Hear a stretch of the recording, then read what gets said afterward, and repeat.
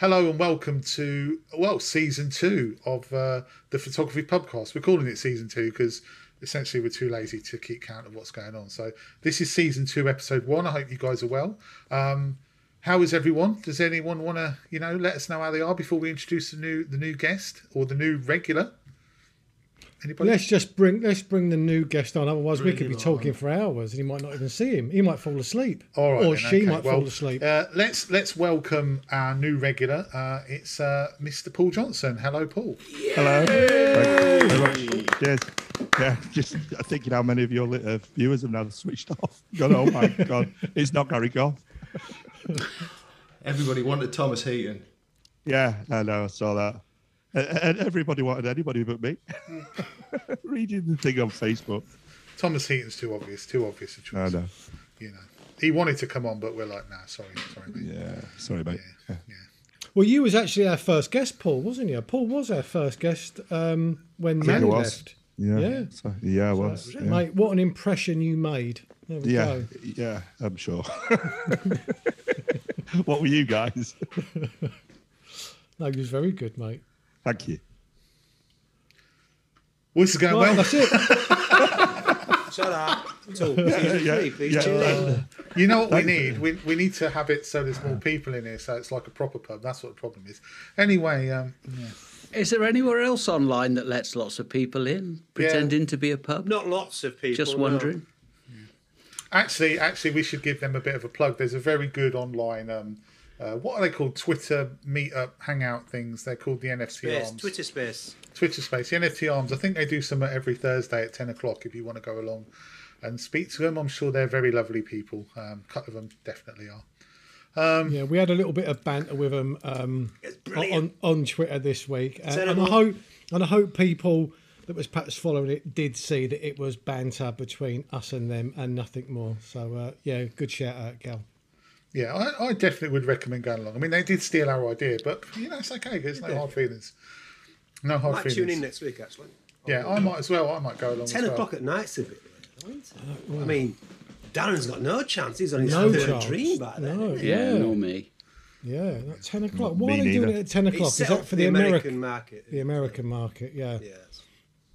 Right. Okay. Cowabunga. So how long is it, GM? How long is it? We've been off for 3 months, 4 months, is it? Something like that, isn't it? Yeah. It's spring, it's June. I don't know. Just before summer, wasn't it? Yes, I think it was May. Was it May, early June? So what's that? 5 months? 5 months. Wow. We haven't lost it, have we? Hey? Look at this, it's seamless.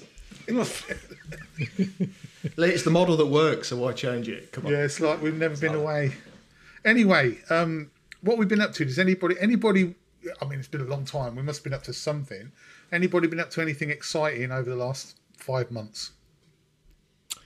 I'll tell you what, I'll go very, very quickly on this.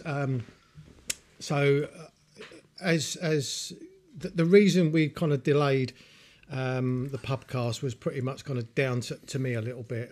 For those of you that know, my mother passed away about 3 weeks ago when we was literally just about to record the first episode, and these wonderful people on the screen here all said, no, let's delay it until I was ready. So I just want to thank you guys, I really do, for delaying it. It's true friends, that is. I don't want to bring it down, so I want to do the old circle of life. But one thing my mum, bless her heart, always wanted to be was a great grandmother. And about 2 months ago, we found out that I'm going to be a granddad, Helen's going to be a grandmother, and we told Mum that she was going to get to be a great grandmother. So even though she didn't actually get to see little Noah Terrence Knight, she got to see the scan photo, and it really made her day. It really did. I'm filling up. Yeah. So so that was really great. So yeah, next year I'm going to be a granddad. And do you remember, James, what you said to me on our group chat? You said to me, What are you up to, gents, this weekend? And I said, well, on Saturday, I'm washing the motorhome. And on Sunday, I'm going pumpkin picking with the family. And you went, that is so granddadish. And I just thought to myself, yes, it is. Little does he know. He just took his little slippers and put his pipe out. Yeah, exactly. So yeah, it's That's good. been, That's a wonderful bittersweet, very good. Yeah. So there's two granddads out of the six of us now. Then. Yeah. But Dave does look like a granddad, doesn't he? Really, I look like the cool uncle more than So. Is that what they call you, Uncle Daz? Granddad? No, call me Uncle Daz. James, are you a granddad? No, I'm not a granddad. I'm a very old father. Right. My official title in the family is Grumpy, which I quite like because I am mostly. Grumpy Griff, yeah. Yeah, plus I get to drink out of a tankard. I mean, Great, isn't it? That's an impressive tankard. That is an impressive tankard. He'll be tankard later on with that lot. Totally tankard. So I suppose we should really say, Paul, what have you been up to? Yeah. Who, me? Well, I've been in a similar situation to you. I don't want to bring it down. I've mentioned it on my vlog. It's been a difficult few years with me. My dad being poorly, and then he passed away, and then back in July, my mum passed away. So it's been a difficult time, a torrid time, really. So, I mean, I feel for you. I know what you're going through. And everybody else who's listening is going through a similar type of thing, to be honest, because it's part of life, isn't it? Particularly when you get to a certain age. But I have started YouTubing again, and I'm really enjoying it. And I'm doing it at my pace. And I'm enjoying the photography again. But I think one of the things I have felt over the last couple of years was that the photography was really a savior for me, because it was one of those things you can go out and just switch off, whether it's for an hour or so with the dogs, or even for 20 or 30 minutes by the side of the road. And that's why it's one amazing hobby or pastime, or it's just a brilliant thing to do, because it allows your brain to switch off. Definitely. I couldn't agree more with that. I've got to say, I hated the fact that you've come back to vlogging, because every time I watch your videos, I'm like, oh my God, he's so good. He makes me look really poor. The stuff you did from Home Fell was lovely. Those photographs were really lovely, I've got to say. Yeah, it's blind luck, isn't it? Yeah, it's blind luck. I mean, I didn't even hear you guys on Home Fell. And then one of you said that you may have been at Odge Close. But you see, unfortunately, I don't know what cars you drive. Obviously, we'll get that sorted. And I was in Lionel, which is like the Land Cruiser. But you weren't at Odge Close, and because you know how the sound carries on Home Fell. You weren't up there either. So, obviously we missed each other, which is a shame. But plenty of opportunity in the future, isn't there? Yeah, I have to say, I'm really surprised you didn't hear us, because we were with Mally. Yeah. Did you feel a small earthquake at one point? No. Why was that? Because I jumped about 3 foot off of the thing, and Dave made a big deal out of it. Thanks for that, Dave, by the way. I did say at the time, though, somewhere over in the South Pacific, there's probably a tsunami now. But But it was funny watching you prior to you jumping, because we was all watching you, and you stood there for a good minute, just looking at this angle. Shall I jump at that angle? It was like a kid on a diving board when they're ready to jump in for the very first time, and you get to the edge and you go, whoa, no, and you go back again. Mate, to me, that looked about like a 15-foot jump. It was a good 18 inches. Oh my God, how am I going to make it? I'm a bit lost, Dave. What happened? Oh, Gary got frightened at a 15-inch drop. So basically, right, it's not the first time 15 inches has frightened me. I shouldn't have said that. Anyway, but it's a joke. Basically, I really struggled to get up to the top of Home Fell. And there's a lot, Darren's like, oh yeah, we'll just pop up to Home Fell. Gazelle. Fine. Yeah. Well, he said the night before we went, he said, oh, I really want to just, shoot up there.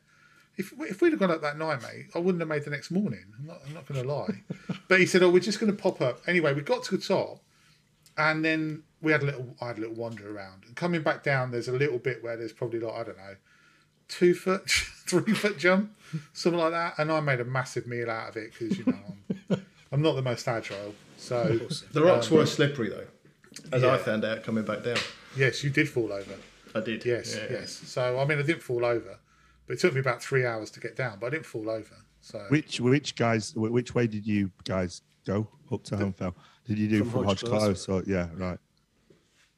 That's the easier route up. It is. No, it is, no, yeah. I think they call that the climbers. The climbers. No, I it's don't known think as so. Yeah. pussy That's path. like That's why I did it. That's why I went that it way. was like the black run, wasn't it, Gal? That way. Honestly, mate, Pink run. you lot. I was out with Alan Coles the other week, and he's like, well, he goes, he wants to take me to this one place, and he said it's like literally a flat walk. It's totally fine. It's a flat walk, and it was like that. It was like that, but that's not a flat walk. He said, "Oh, it's just a really short walk. It's like a 25-minute walk up a hill like that." And he's like, "Yeah, that's a flat walk." And he's off in the distance, and I'm being sick. It's just, it's not good. But don't you had a think good it's me. time, though, mate, didn't you? Oh, brilliant time Yeah. in the Lake District. Yeah, brilliant time. And we will do that more and more now, provided we don't go into some sort of another lockdown. But we will do that more and more. And provided we go to a campsite that's less. No, built into, honestly, so that's when I rung the campsite up that I go to. And apparently you don't even have to be a member of the Caravan and Motorhome Club to go camping there. So we can all pitch up at any time. So next time we go, we will go to the good campsite, not that trash that we stayed in. I got my money back, by the way. I don't know if I told you. Did you? Yeah. Complain? Yeah, I did. Well, I had to leave a day early because I got What the was phone. it, £2.50? Tax sock. It was no. What was it? $12.50, I think it was.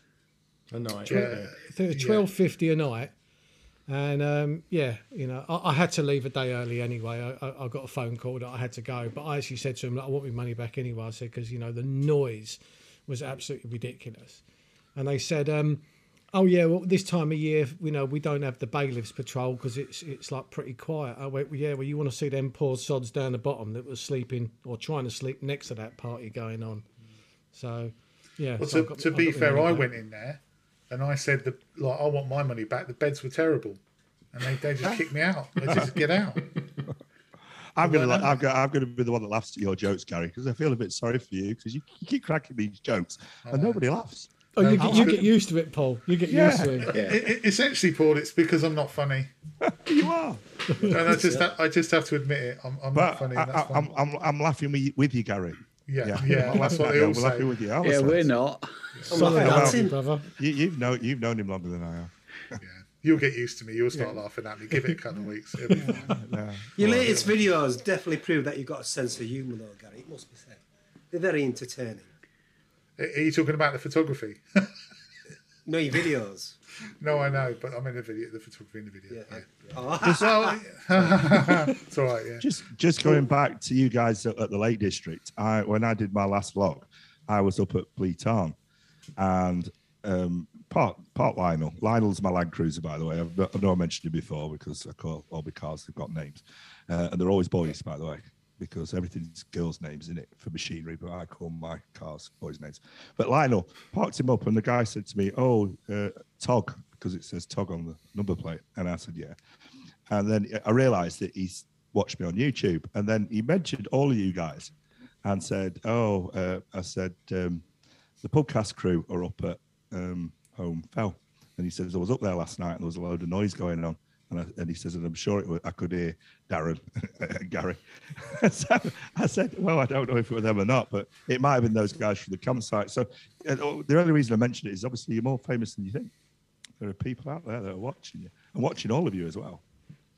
That's quite nice. Yeah, it was. Probably not watching me because I've not released a video since July. But well, no, they did. I know how that feels, mate. But you know what? You've got a loyal following, and when you put another one out, everybody will watch it. That'd be very kind. Yeah. I think you can just come back at any time, though, can't you? Yeah. Once you've established yourself a name and brand, But I think it matter. I think. it's what I mentioned on one of my videos, isn't it? It's that whether or not you want to chase the algorithm. You know, I do feel sorry for. I don't feel sorry for him, but because it's a business for him. But like Thomas Eaton, he mentions all the time that he has to put videos out week on week on week on week, and there's a lot of pressure to do that, particularly with landscape photography, because obviously you've got to get an image and then do a video around it, haven't you? So, but you know, if you're not chasing the algorithm, as you say, it doesn't really matter, does it? When you put a video out, because the people that like watching you will come back, and that's what I love about those source followers or subscribers. I think we've all got is that they do come back and they will watch even if there's been a hiatus, which is grand. Yeah.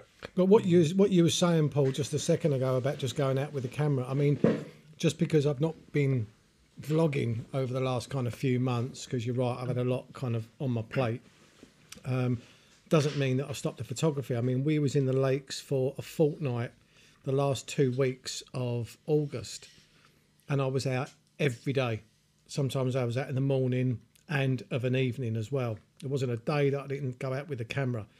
But I just didn't feel that I wanted to get the vlogging camera out. I just wanted to go out with my camera and just enjoy being out there, you know. And I was lucky; I got some amazing conditions for. You did, didn't you? I did for about 5 days. It was just absolutely glorious. It really was. But yeah, I think sometimes it's just actually quite nice to not put yourself under that pressure with a vlogging camera. Just go out there with your camera and your tripod and just enjoy a few hours with the landscape. I've got a question for you because you've in a similar circumstance to me. Did you enjoy it more being out and not vlogging and not having that pressure, or do you enjoy the vlogging aspect just as much, if not more, than? I think it depends on what frame of mind I'm in. If I think I'm going out there to make a video today, I'm really excited for it and I really kind of look forward to it.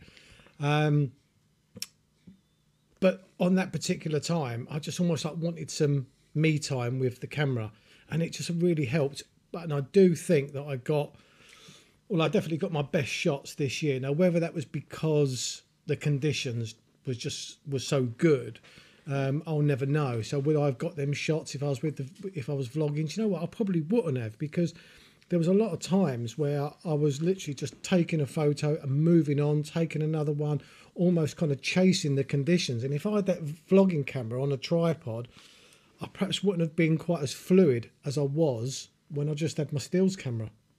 But there's also a counter argument to that, though, because a lot of people have said that when they're videoing, they find they have to take a certain number of images to fill a video out. And so some of those by necessity are substandard.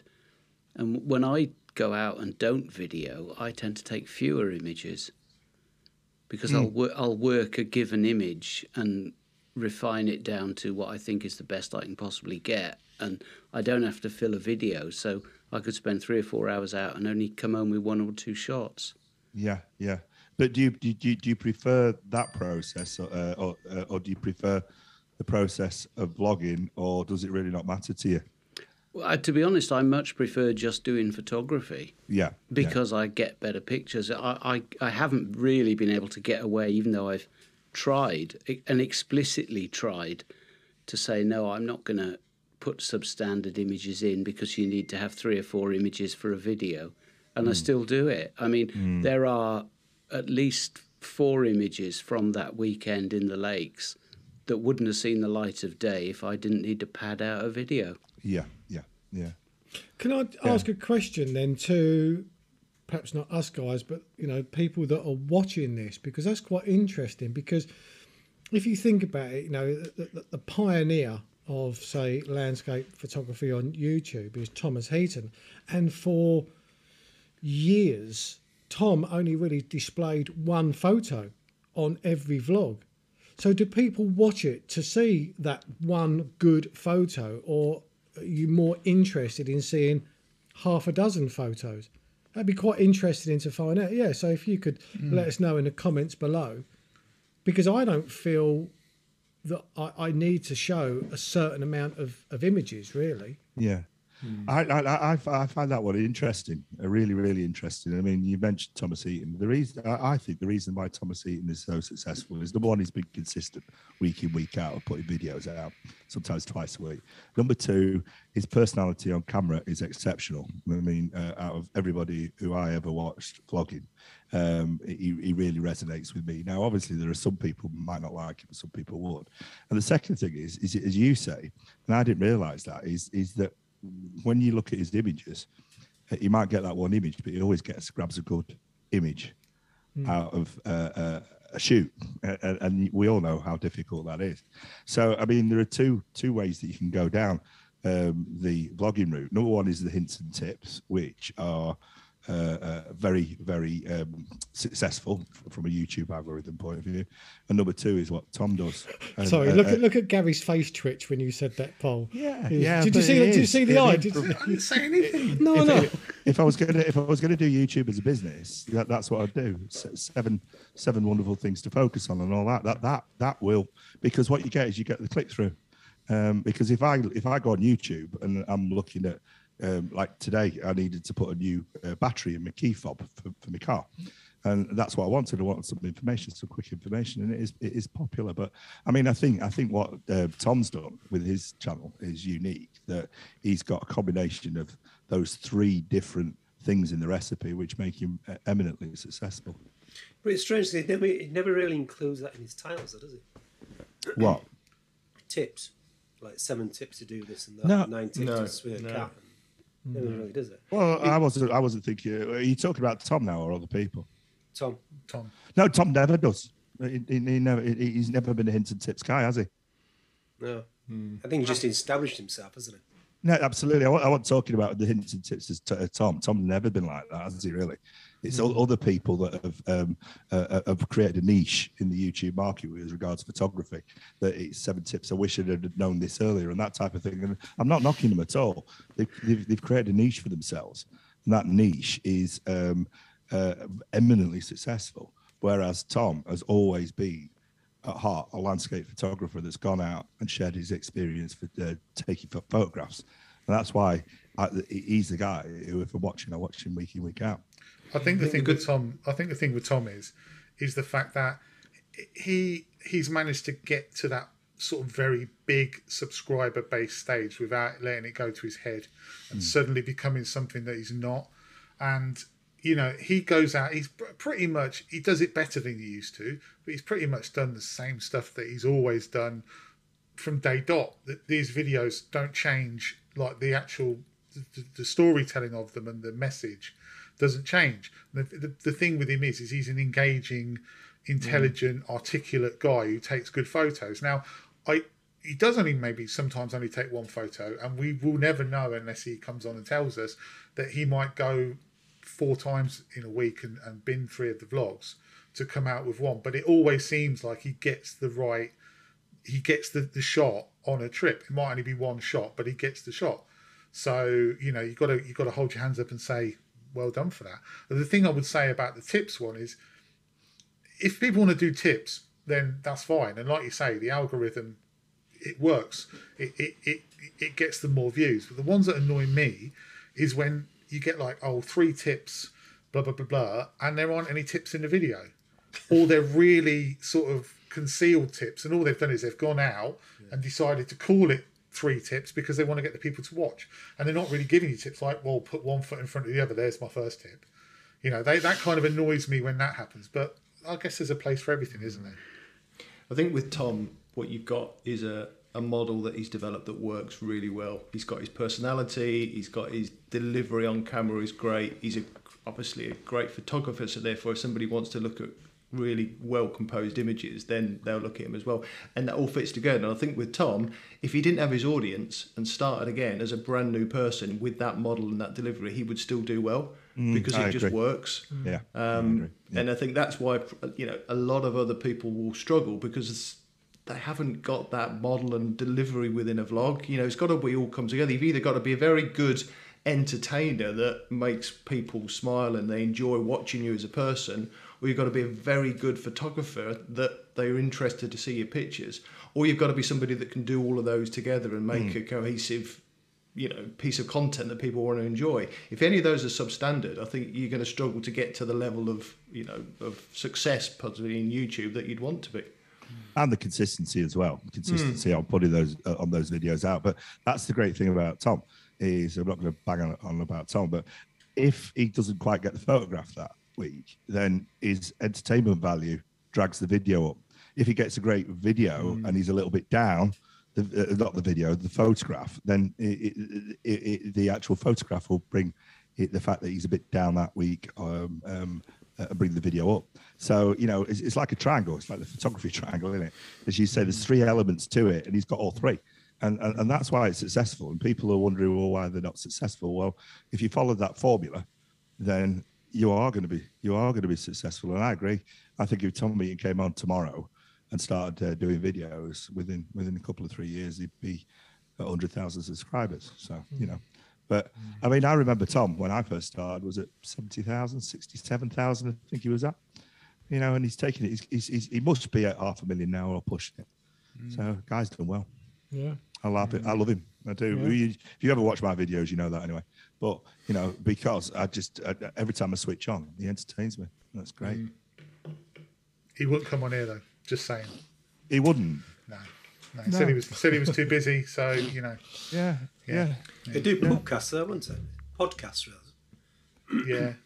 He did Marley's podcast, didn't he? Oh, yeah, did he? Yeah, it was great, that. Yeah, he was in his pajamas and everything. Wouldn't come on here.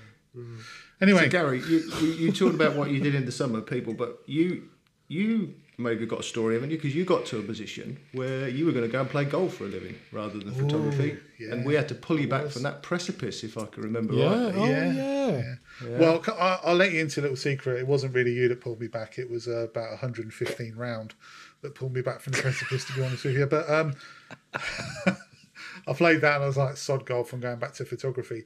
But yeah, no, I was, I don't know, I got a little bit down with looking at on Twitter all the time, and there was, it was Twitter and Facebook and everything. There was a point where everything felt like an advert. It was like, I'm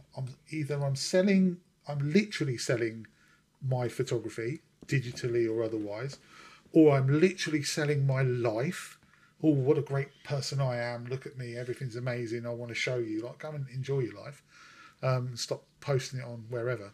And I think I've gone out and had a few bad trips out, and I was just like, do you know what?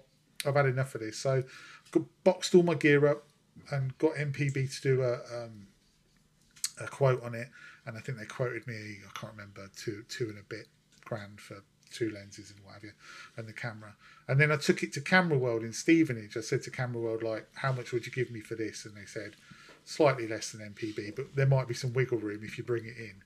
So I took it in and they went, well, this is all perfect, as you said, but because the shutter count was like 10,000 or 7,000 or something, and they said, oh, we only do like new for shutter counts at 3,000. So therefore, we're not going to offer you the price. I said, all right, then I'll just have it all back. I took it all back, and it's the best thing that I ever did because I now love photography again. So yeah. Plus, I had a very, very bad round of golf. I mean, it was really incredibly bad. Not just, it was like I couldn't hit a ball. It was very embarrassing. So yeah, so photography's I'm back glad. on. I thought you would live to regret it if you sold your gear, because everybody goes through a phase, don't they, where they think perhaps they're not producing the images or they're just falling out of love with it for a little while. But I think sometimes that's the best thing to do when you are kind of getting frustrated with something, is to just put everything in the cupboard, lock the door, and then within a week, a month, 6 months, you'll start to get that kind of burning desire to get back out again, especially like, when you go to places like the lakes, but especially when you get to places that inspire you. As soon as you get inspired, that's it, the flame kind of reignites again. I think the thing with me is, as well, I have to admit, I'm terrible. I'm so impulsive.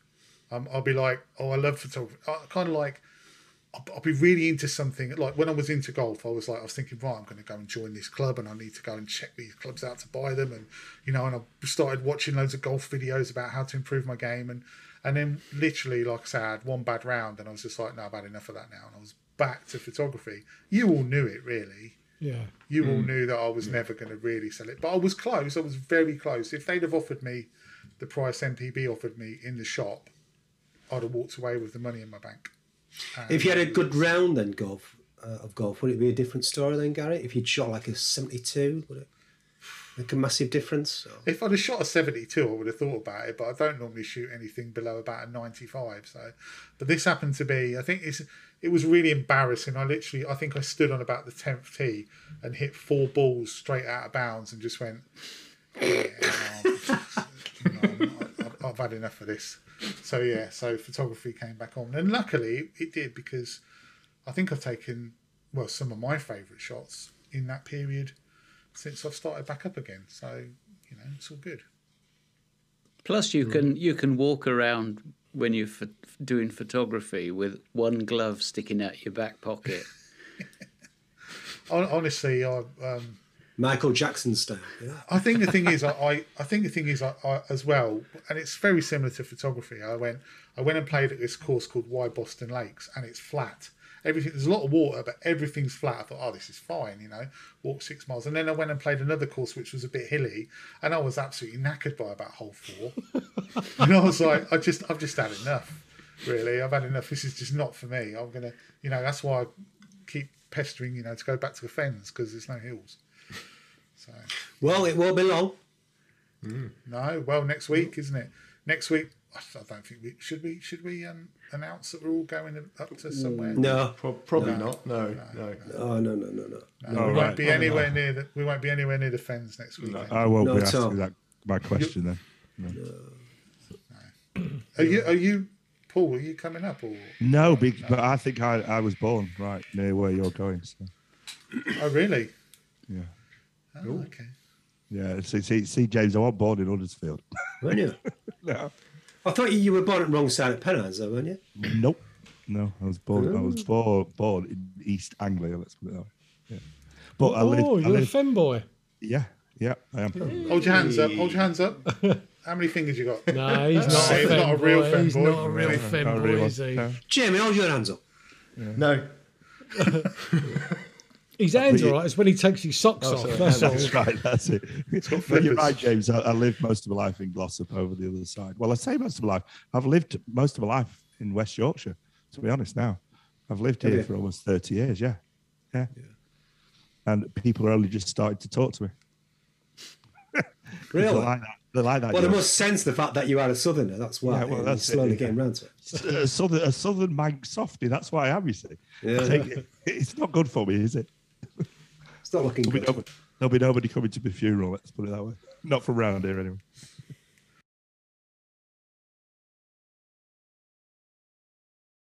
Am I on? Jamie, thumbs up if I'm on. Yeah. Okay. Yeah, you're on, Gary. Yeah. Oh, thanks. Not on season 2. We Paul's found on this now. for season 2. Yeah, Paul's on now. Yeah.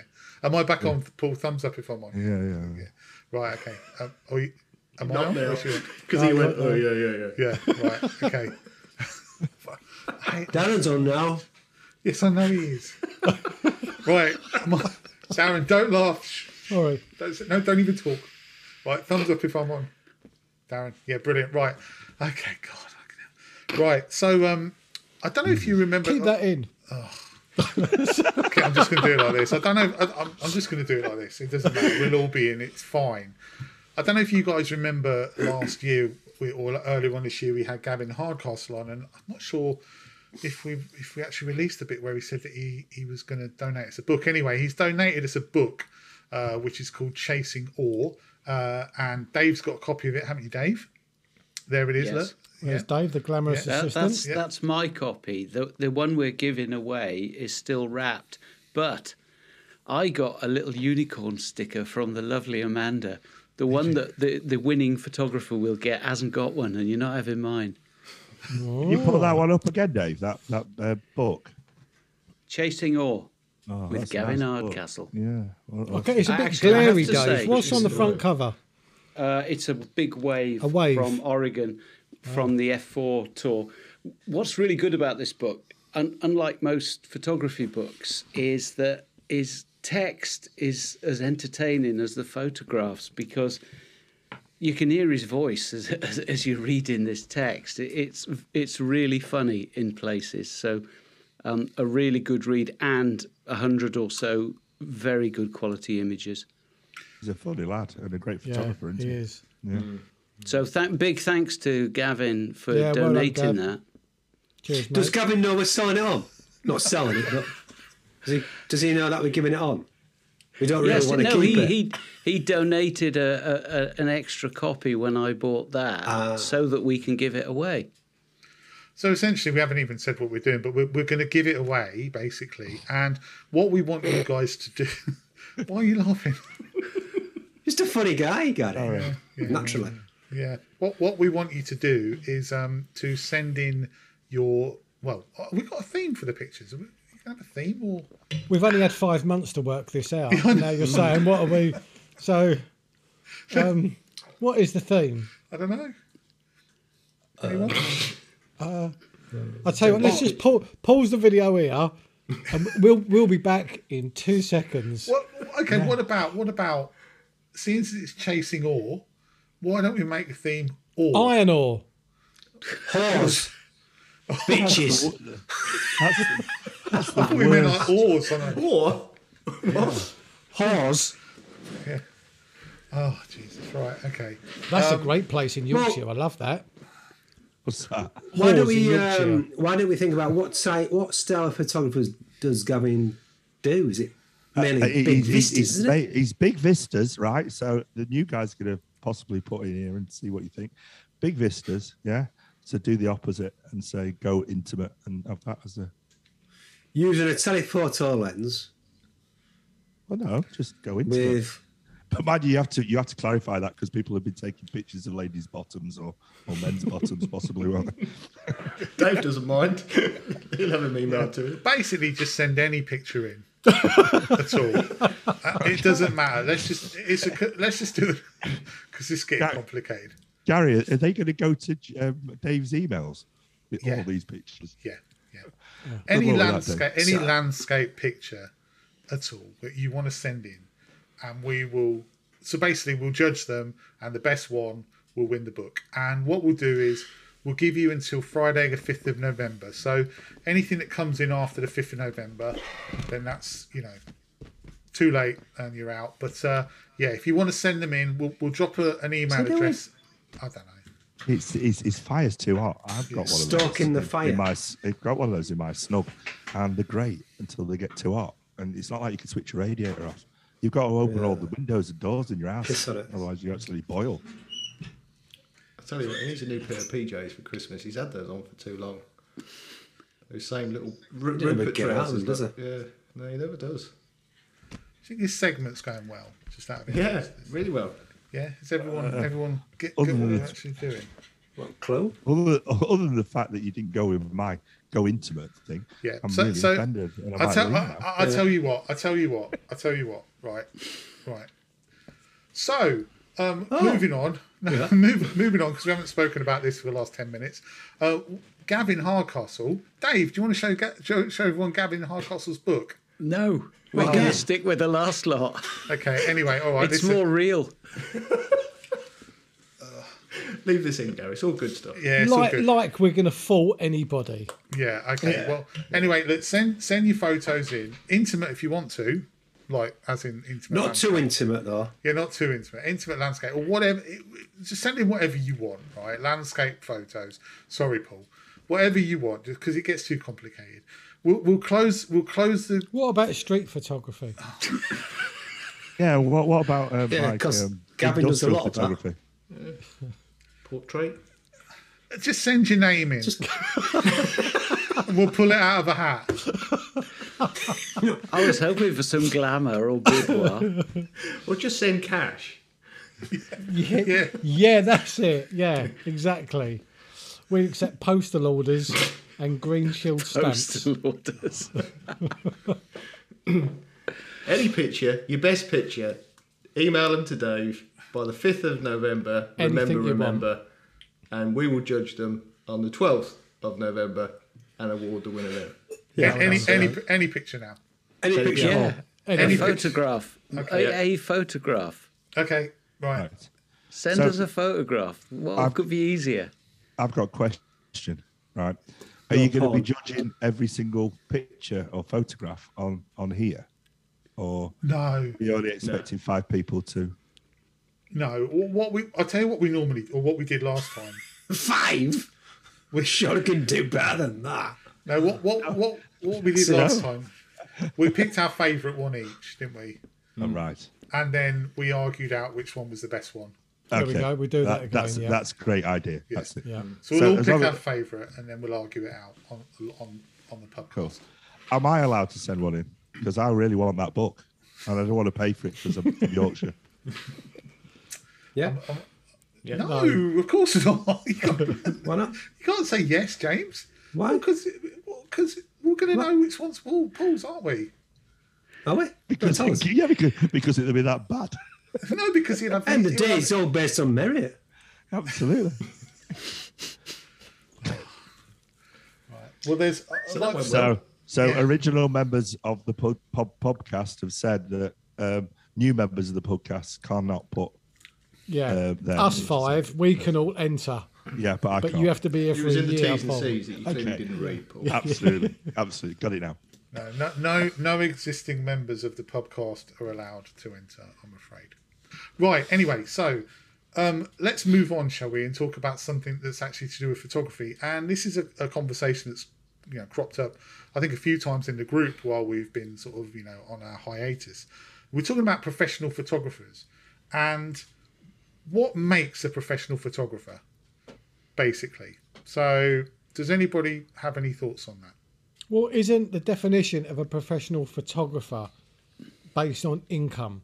Yes. I don't know what the ratio is, but if you earn, and someone can correct me, but if like something like 80% of your income comes from photography, then you are a professional photographer. I'm not saying it is 80%, but there's a value, there's a percentage value. If you was only earning 5% of your annual income through photography, then I don't think you can class yourself as professional. I think it's What about- majority of your income is based on photography, then you class it professional. It's not based on merit, is it? Yeah, Well, what about then if someone says, let's say for instance you have someone who goes out every now and again and runs a workshop, or goes out every now and again and does a wedding, and they charge money for it. Does that not make them a professional photographer because it isn't all of their income or the vast majority of their income? Because if you're earning money from photography, can you class yourself as a professional even if it isn't the majority of your income? I'd class it as semi-pro. Yeah, semi-pro. Can I tell you what my problem is? Is that people bandy around the term professional photographer like it distinguishes them as something special. That's what worries me. Is so my job is classed as a profession, yeah, and I don't even think about it like that. But and I would never say, well, I'm a professional. I do what I do.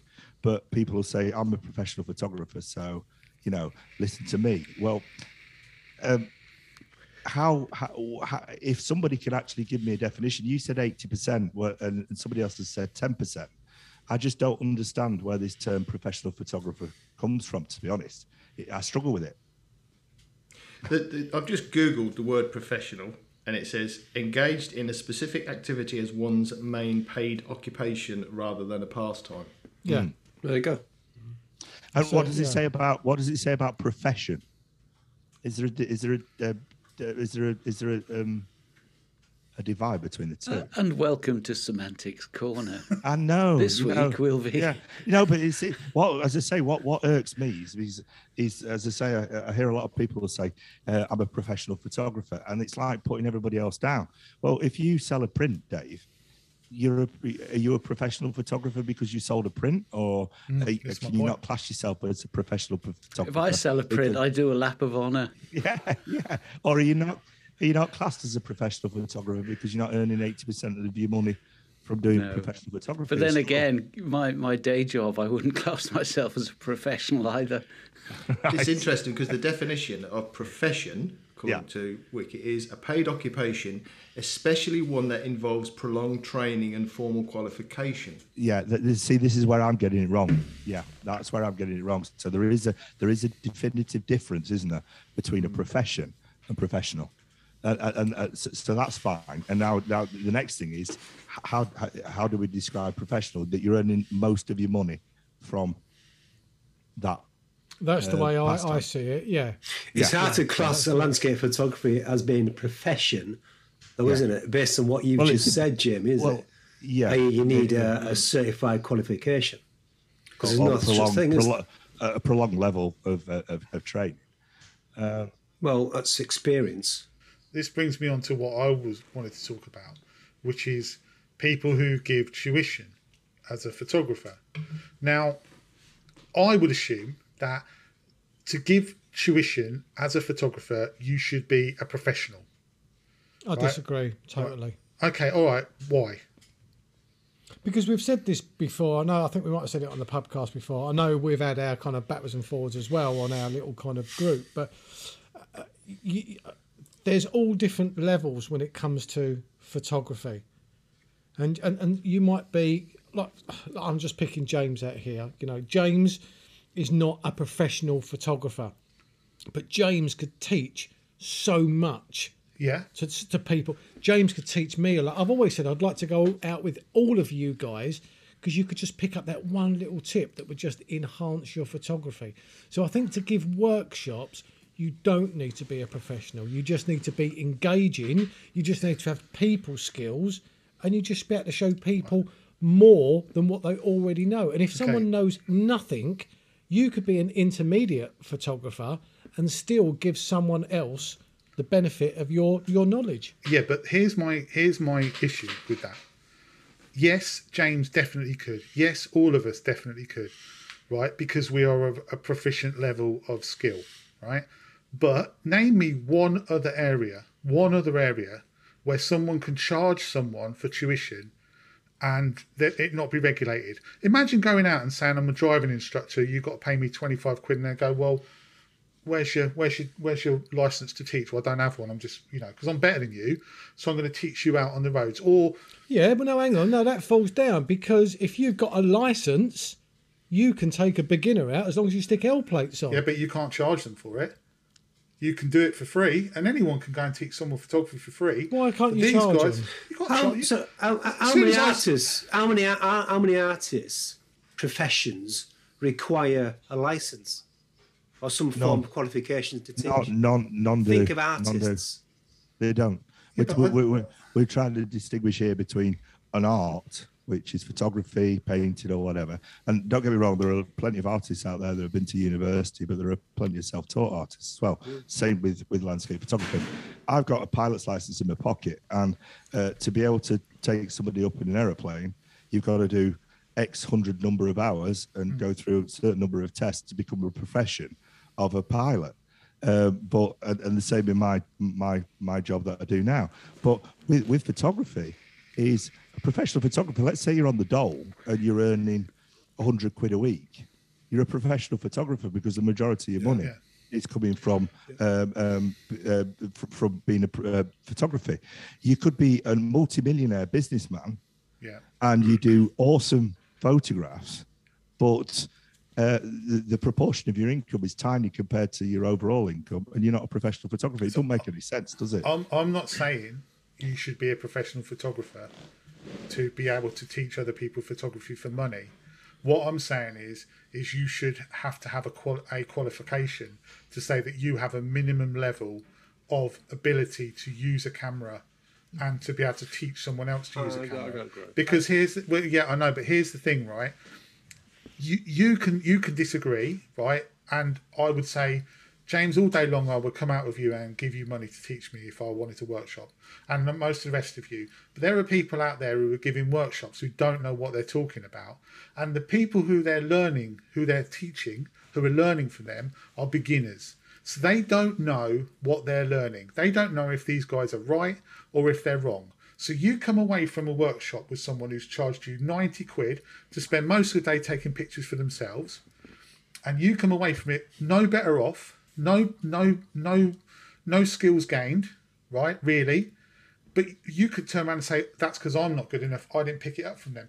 They have no callback. They have no comeback on that person. So they can charge you £100 for a day and teach you nothing, technically, and just say, oh, stand here, press that, do that. And then they walk away from it. Shall I be honest with you, Gary? Sorry. Yeah. I'll be honest with you. There are people that are charging $5,000 for workshops that do exactly that. Exactly. That's my point. So how is that fair? How is that fair? I don't know. But how do you police it? That's the thing, Gary. Well, I think you should have to take. I think you should have to have a level of take an online test. Take an online test. Hang on. Let me just come in here, because what I was going to say. Right. Sorry. I know I've spoken a lot. I think we should bring the other three in a second. No, but I was when I was working for a particular college in Cambridge, we had to do some fire upgrade work. I didn't have a certificate to do the thing that I've been doing for 30 years. I had to go on this 2-day course that taught me absolutely nothing. But if I hadn't have gone on that course, a milkman could have gone on that course and in theory been more qualified than I was. Even though I've been doing it for 30 years, he's been doing it for 2 years. Yeah. So who, as Paul said, what is the, if they set up this kind of governing body, that would just be a money-making thing. It really, give us 50 quid and then you'll be qualified to teach. Yeah, but let's say absolutely nonsense. Let's say the milkman doesn't take the course. Yeah. There is no course, and he gets employed to do that job and f it up and kill someone. Right? Now, I'm not saying. Sorry, shouldn't have said that. Should scratch that language. Let's say that the milkman doesn't take that course, and he goes and bodges the job up, and someone gets hurt from it. Okay. There should be a comeback on that, right? Because he's not qualified. He's just going and having a crack at it for a laugh to try and earn a bit of money. Yeah, but I know the camera. That's where insurance comes in. Unless the camera, it's a regulated industry. Regulated industry. No, but what I'm saying is that there are an awful lot of people out there who are charging an awful lot of money and teaching people nothing. I spoke to a guy, right, who I won't say who he is, but he told me that he went on 2 courses in East Anglia with 2 very prominent East Anglian photographers. Jamie. And they, no, he's a prominent. 2 very prominent East Anglian photographers, and they charged him. I think one of them he won a competition for. The other one he paid quite a substantial amount of money for, and they spent a third of the time with him and 2/3 of the time completely out the way taking their own photos. And he learned virtually nothing from it. Yeah, I think the that's difference... bad. That's poor. It is poor. Yeah. But the difference is what you're talking about is there's a difference, and you mentioned it, is that in my profession, if I do something wrong, I'm accountable. I'm accountable to a body, to a medical body. Yeah. I'm also accountable because I've got indemnity insurance. That means that if one of my patients isn't happy, they can sue me. Yeah. If you're going to do that for photography and call it a profession and do that for photography, then you've got to put all sorts of things in place which are going to preclude many, many people that haven't been to university, just as Darren was saying. Is and I've seen in my profession as well, is that somebody with a master's degree is meant to be more qualified than somebody who's got 20 years experience doing the job. And I used to fight when I worked in the NHS to actually have it in the job description that it was master's degree or equivalent experience, because the people who came in with the equivalent experience knew far more and were far better at the job than the people who had a master's degree, who'd paid $4,000 to get a master's degree and wrote a dissertation of 10,000 words and knew nothing and pretended that they were more qualified, which technically they were, than the people who'd been doing the job for 20 years.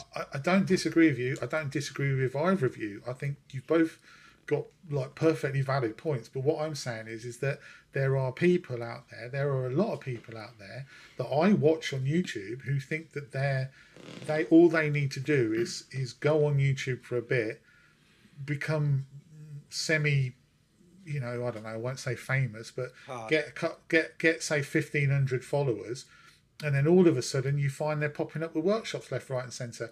But you look at the quality of their work, and you think, well, you shouldn't be teaching other people. You're not good enough to teach. You're not. Well, let's bring the other 3. Let's bring the other 3 guys in here. Yeah, Dave, so. Jamie, so, James. Darren. What do you reckon? I thought you were going to go, Dave. Listen, I think from a teaching perspective, what we're talking about here is a creative process. We're talking about art. We're talking about something that's very subjective. So you've got 2 levels of teaching here. You've got the basics of operating your camera, which really, unless you are providing a teach yourself how to use a camera course, then you're going to know that they're going to have a basic understanding of that. So what you're teaching them is, I guess, composition, but you're also teaching them how to see photography and how to spot an image and how to make use of the compositions, how to make use of light and all that type of thing. And that's very subjective. So how are you going to get a body to regulate that? How are you going to get a body to sort of say that these people are qualified to be able to teach you where to point your camera towards the best light or towards the best composition? It's not going to be practical to do it, is it? So fundamentally, those people that know how to work their camera but just want to learn how to see a composition better clearly and know how to react to light better and know how to, become a better landscape photographer. I guess they're only going to learn from people that have experienced that and that can relate to them to show them how to do that. So, so what I'm saying, I guess, is that people that have got that level of experience probably could teach somebody that because they can pass on that experience. Now, whether they should charge for it and whether they should have a policy in place that if the person that came on the course isn't satisfied with the level of training they've got a recourse to get a refund, then that's another question. And then that becomes a little bit more complicated down to whether they've got a contract in place with them or not, or whether they've got recourse to get a refund. So that's a bit more messy. But fundamentally, anybody that's got experience that somebody else hasn't got can teach them that. I agree with that. I agree, Yeah. totally. Yeah. You put that far more eloquently than I did. Yeah. You did, yeah. Jamie doesn't say a lot, but when he talks, we all listen because what he talks absolutely. he talks sense. Do you know what I mean? agree with Jamie on the artistic side, but like I say, I'll tell you about someone else. There was someone in my camera club that I spoke to a couple of years back, and they went on a photography course, a day course that was a group thing at £99 a pop that was called Get On Manual or something like that, or Start Using Manual, or Get Off Automatic, I think it was called. And when she finished the course, she still couldn't work out how to do anything that wasn't automatic. So I look at that and I think, yeah, obviously, if someone is a competent photographer and they want to spend a day with someone who they like their photos, and they say, yeah, you can show me how light works and how composition works, that's a whole different matter. But I'm talking about people should be able to teach you the basics: shutter speed, aperture, ISO, spot metering, evaluative metering, the exposure triangle, what everything does, what everything does on your camera, right? And I think that there are people out there who don't know, and I still think there are people out there who don't know the basics, and they're going out and they're charging people, and also, what makes people think that they can teach as well? A lot of people who can't teach.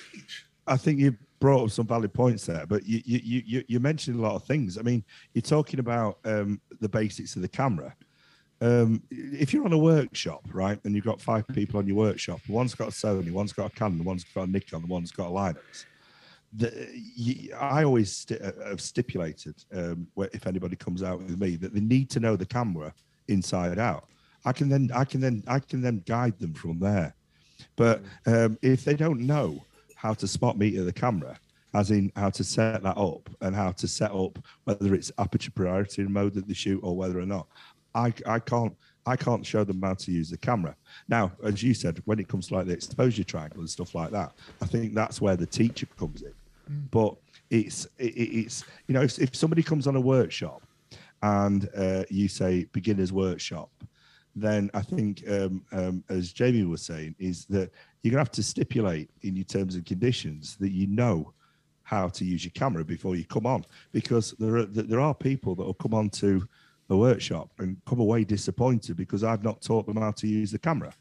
They need to know how to actually use it before they come onto the workshop, and then we can go through the stages of composition, light, and exposure triangle. Oh, I'm going to ask a question then. Would any of you guys go on a 5-day or a week's workshop? Let's just call it, I don't know, $5,000. If you could afford it, would you go on one of these $5,000 1 week workshops? No, was that James? No. Reason being because I'm quite content with my photography as it is, and tight, but regardless of the tight and the I'd rather tightness, spend $5,000 on going to a luxurious location. But money's no object. But money's no object. Yeah, money's no object. You've got 100 million in the bank. Yeah, exactly. I don't want to be taught by you still wouldn't. No, at all. Well, yeah, but then it depends who it is and where it is. because if it's someone you respect as a photographer and someone you class as a very good photographer, and they're going to take you to somewhere that you really want to go and they know the place back to front, then maybe the £5,000's worth it then, because you're not going necessarily for, if money's no object. No. For me, the whole enjoyment of landscape photography is discovering new places myself. And I can honestly say there's no photographer out there that can teach me anything new. Ooh, get you. That? No, I'm not being big anything like that. I think you are. I enjoy my own art. You know. Your own one. See, I would. If money was no object, if I had the disposable income to do it, I would do it in a heartbeat. I really would. Where would you go?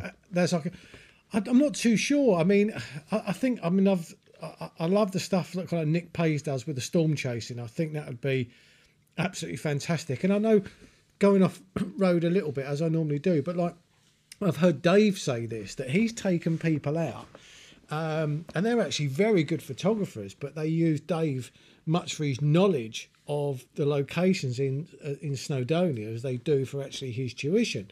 Yeah. And I think sometimes it's like that. It's actually going out with someone and finding out these kind of, these little gems as well, and something that you wouldn't normally do. But as I say, regardless of the money, sometimes, we all go through a very kind of standard procedure when we're on our own, because landscape photography is a very solitary hobby. And we kind of normally go through exactly the same things. And then when you're with someone, they might just do something slightly different. And it might actually make the difference between your level and just going up that little notch. Do you know what I mean? They might have seen something or two something. So for me, as I say, I'm not in a position to spend £5,000 on a week's workshop. But if I had the money to do it, there would be no stigma attached to that for me at all. I would do it in a heartbeat. You mentioned something just a second ago, Gary, about it depends on who it is. And I think that you also said about YouTubers. And that's a point here, because I think you've got some people out there that would be willing to go on a workshop or go on a course or whatever with a famous YouTuber just because he's a famous YouTuber, and the fact that they actually just want to spend time with him and they want to be able to, just experience him face to face. And I think because of the brand or whatever some of these people will develop online, that demands a certain element of interest from some people that you call them fanboys, whatever you want to do. But I think that would also entice a few people. And the fact that that because you watch their YouTube videos, that they're at a certain level of their photography experience because you've seen their work, you've seen them out in the field taking pictures, so what you're going to get taught is likely to be pretty good. But you're also going to be standing there next to somebody that you deem as really famous because you see them on YouTube all the time. So there's a bit of value in there. Maybe you should call that an experience day then, rather than tuition. Maybe. Then you could get away with it probably. Spend a day with me and we'll take some photos together, and you can pay me for my company. Follow a little bit. But I think it's the holistic package, isn't it? It's the whole experience. Yeah, if Tom Eaton said I'm going to Patagonia, and as Darren was saying, I could afford it, and I was going to go to Patagonia and spend 2 weeks there, and it cost me $10,000. And I was going with Tom Eaton, and we were going to take photographs, and I was going to go to Patagonia anyway, and it cost me $2,000 less to go on my own. I'd most probably go with him because I think the guy's great, So I've got no thing with that. And Nick Page, as I say, so Nick can actually take me to those locations. I know him from YouTube, so Nick. And if I'm going to pay a $2,000 premium to go with Nick, I will do. So I've got a problem with that. I think it's great. But if Billy Nomark said, I'm going to take you to a local industrial estate and basically teach you all about photography, but he's the only one and you like him. Yeah, but how many people? But I bet you, if you actually ask Billy Nomark how many people goes on his workshops, there'll be one. Well, there are some, aren't there? I don't know. There are some. All right, let's try and turn this round, right, Gal? Okay, again. Right, we're us five, right? We're having a whip round. Six. No, not including you. Us five. Let me finish. We're having a whip round here, right? We're all come up with £1,000 each, right? We're giving you £5,000, but you must go on a workshop with somebody. Who would you go with? James? That's Who's it a question to? This is a Everyone. question to Gary. No, this is a question to Gary. Oh, is it just to Gary? No, this is just right. Yeah. Can I not keep the money? No, you can't keep the money. You I've got to to set a go golf on a clubs. workshop with somebody. I've got to spend it on somebody. Cool. What a that's golf tough. lesson. Golf That's lesson. tough. That's what you need. Oh, bro. I'll take you playing golfing. St. not paying Augustus, Florida. I don't know. Do you know what? I don't know. Go ask someone else and come back to me. No, this is all no, because everybody else has been kind of quite relaxed about it, but you've been kind of quite adamant about I'm relaxed. That's relaxed. So who would you go with? There we go. There's £5,000 on the table. You must spend it on a workshop. Oh God. Mali. I don't know. I don't know. I honestly, I couldn't say. I can't think of anyone. I can't really think of anyone that I'd want to give £5,000 to go on a workshop with. From maybe Neil Burnell. Maybe Neil Burnell, because he takes photos completely differently from how I see anything. Who was your inspiration, Gary? Who got you into photography? Into photography or into YouTube? No, forget YouTube. Originally, No, go back no, to no, day no. one. Landscape photography. Who got you into landscape photography? I would prior say to YouTube? I would say landscape photography genuinely. Yeah. I've always been keen. I didn't really have anybody who sort of inspired me, but I would honestly say, oh God, this is going to sound really sappy. You and Thomas Heaton and Jason Jones. You were the three that I watched. But that's for YouTube. But for landscape photography, landscape photography. No one got me into landscape photography. I just You started from YouTube then? No. I used to go on holiday with a camera, and I used to like taking when everyone else was on the beach or whatever. I'd drive up a mountain and take a photo. It wasn't a very good photo. It was just a point and click camera, but I was always interested in that. There was just an interest there, but I didn't know anything about it, and I didn't know anybody. Anybody famous. I didn't even know who Ansel Adams was until I started doing YouTube. So, well, that's sorry to push you. That's the reason I was asking, because obviously people have obviously been into landscape photography before YouTube. Yeah. So I was just wondering whether or not you'd have picked somebody like Ansel Adams. But so Neil Burnell is an awesome photographer. So take me out that equation, because that brings me into it. But so over like Thomas Eaton or Jason Jones, you'd choose Neil if you were going to go. Is that because he'd teach you possibly how to shoot that lovely woodland, Wisman's Woods type image? Not necessarily Wisman's Wood. I think it's more his composite work that he does, and that sort of very ethereal look that he gets. That's why I would go with him. The reason I wouldn't do... Is that more editorial, though? Because I think it is regards to Neil Burnell. A little bit. Yeah. But I would like to know the process, because you look at, say for instance, you look at his woodland shots, you know, the ones where you get the very tall sort of pine trees, the very sort of symmetrical, or you know what I mean, the ones that look really good. I wouldn't be able to find those. What's his thought process? How has he picked them in that particular thing? I think probably Neil Burnell. I've got to agree with James. I mean, Neil Burnell is an awesome photographer. He seeks out a brilliant composition, but his editorial skills. If I had to pay somebody $10,000, it'd be Neil Burnell to teach me how to do his editing. Well, it's interesting though, because I look at us here, and I would say that there are photographers, but there are also people who pull the image out in the edit more. Yeah, I agree. I know I do. Me too. That's your choice. That's your style, isn't it? Yeah. Absolutely. Of course it is. People that's either what raw images are there for. Absolutely. Yeah, and that's a whole new argument, isn't it? But there are people that take a shot, and the shot is exactly what they see, and they may as well shoot it JPEG, even though the computer or the camera does the algorithm for them, or they go into Lightroom or Photoshop and edit it. But it's how you edit it, isn't it? People like Burnell and others sublime at it. So, what about you guys then? Who would you like to do? That was too high. With? Your voice was too high. Okay. What about you guys? What about you All right, guys? okay, all right, okay. Hang on. No one talk. Everyone, right. So, what about you guys then? Who would you like to? Come on, stop. Oh, come on. Acting. Sorry. So, what about us? Yeah. Yeah. Who would I go with? Well, I must admit, I'm a bit of a social media fan, and so a lot of the photographers that I like, I've seen kind of on social media rather than buying their books and kind of following them through galleries and stuff like that. But I think so. For me, I think Rachel Talabart would be someone that I'd like to spend a day or a couple of days with. I think that would be. I think that'd be really entertaining. That.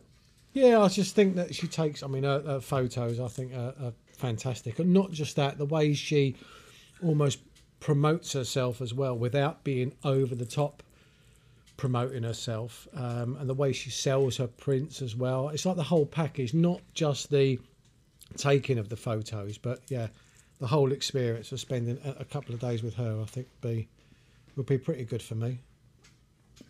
What about you, Jamie? Who would you go with? All right, if I'm going to pick somebody, I'm a bit of a fan of Mr. Littlejohn because I bought his presets last year. But I actually really would like, I would like to spend some time with Mark because obviously he's an awesome photographer, but also I think as a personality, as a character, I think he's just really down to earth, and he puts out his daily tweets and Instagrams, and they're a great read, and he always positions it with a fantastic shot. But just reading the story of his night before his day is really good fun. So I think I would probably enjoy just spending time with Mark as well as learning from him. So I think Mark would be my choice. Good shout. Dave? I would definitely, in a heartbeat, go to the Canadian Rockies with Adam Gibbs. And in fact, that's not just a pipe dream. When he was on, we talked about it briefly. And there's a particular location that he does a workshop at called Tonquin Valley, which is about a 20-kilometre hike from the trailhead. And then you're just in the wilderness for 3 or 4 days. And, I mean, Adam Gibbs, come on. International Landscape Photographer of the Year 2018.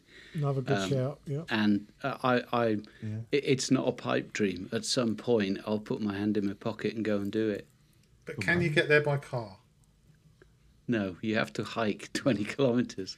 Horseback as well, is that?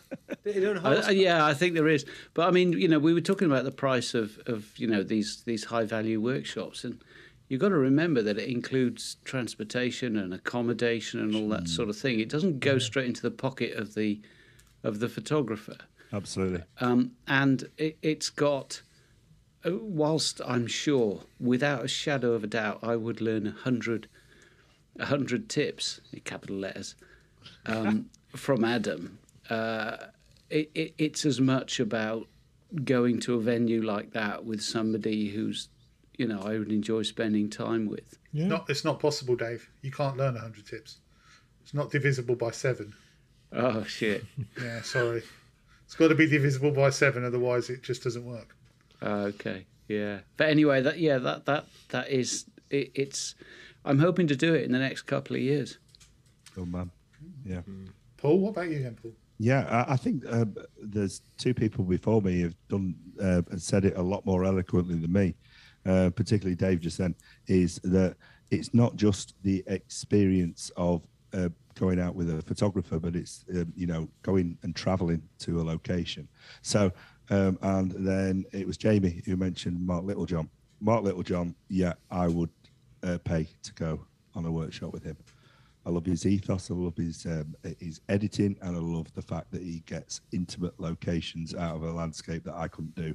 And then secondly, I'd go with Thomas Heaton to Patagonia or to the Himalayas for the experience of obviously being with Tom, having a chat, but also the location and the experience of going to that location.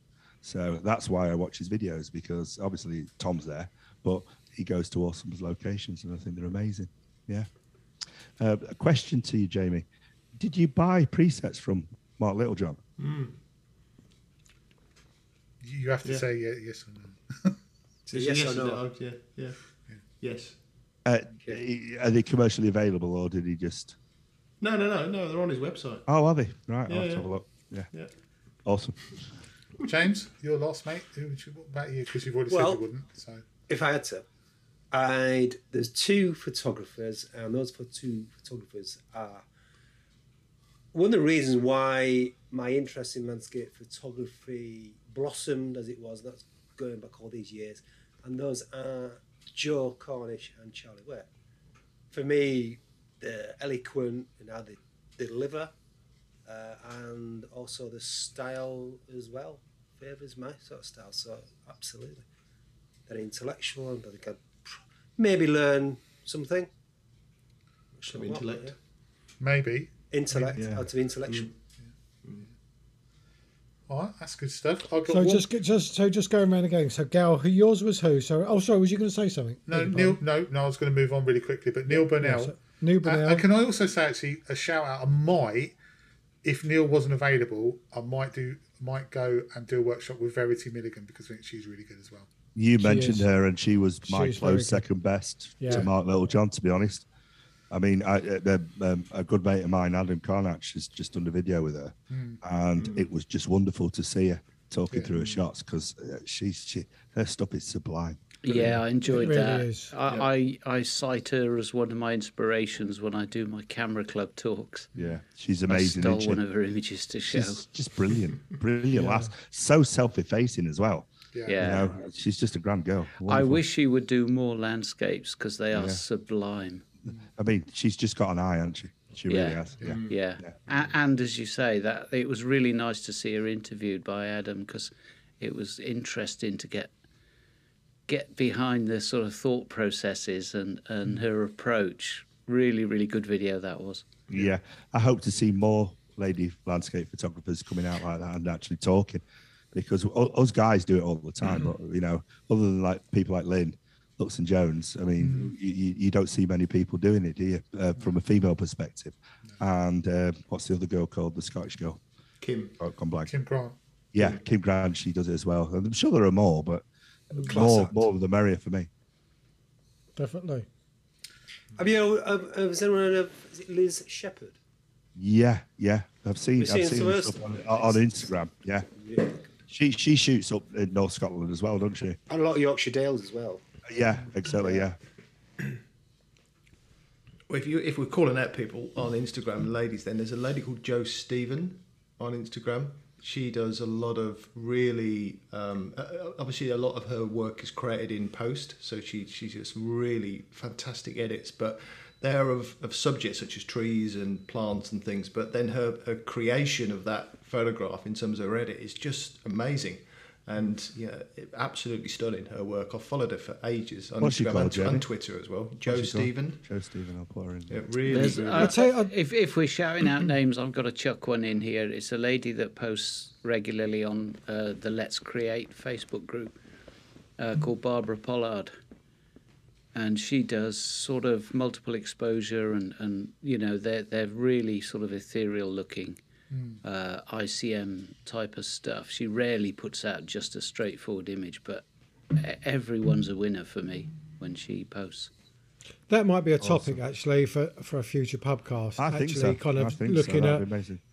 each of us choose our own favourite female photographer, show a picture that we like from them, and actually talk about it. I think, Or that'd be- even just that'd like be pretty female cool. photographers in general, because those guys are very good at promoting themselves, aren't we? It's just the nature of the beast. But I think that the subtlety and the compositional eye of a lot of female photographers is as good, if not a lot better than us guys. I really agree. do. I totally agree. Because I agree with I that. think the ego goes out of it, and they're just looking at the landscape and they shoot it, and the way that they edit the images is soft and tranquil. Not all the time, but on the majority of the time, and they come out with some awesome shots. Anyway, thank you so much for watching. I hope we all really hope that you've enjoyed this week. It's been challenging coming back, hasn't it? Because we're all a bit out of practice, but we hope that you've enjoyed the topic. Like we had a standard before. Like normal service, presume. I would say it was slightly better than we've been this week. So anyway, thanks ever so much for watching, and we'll all see you. Well, some of us will see you next week. Goodbye. Cheers, guys. Yeah. Bye.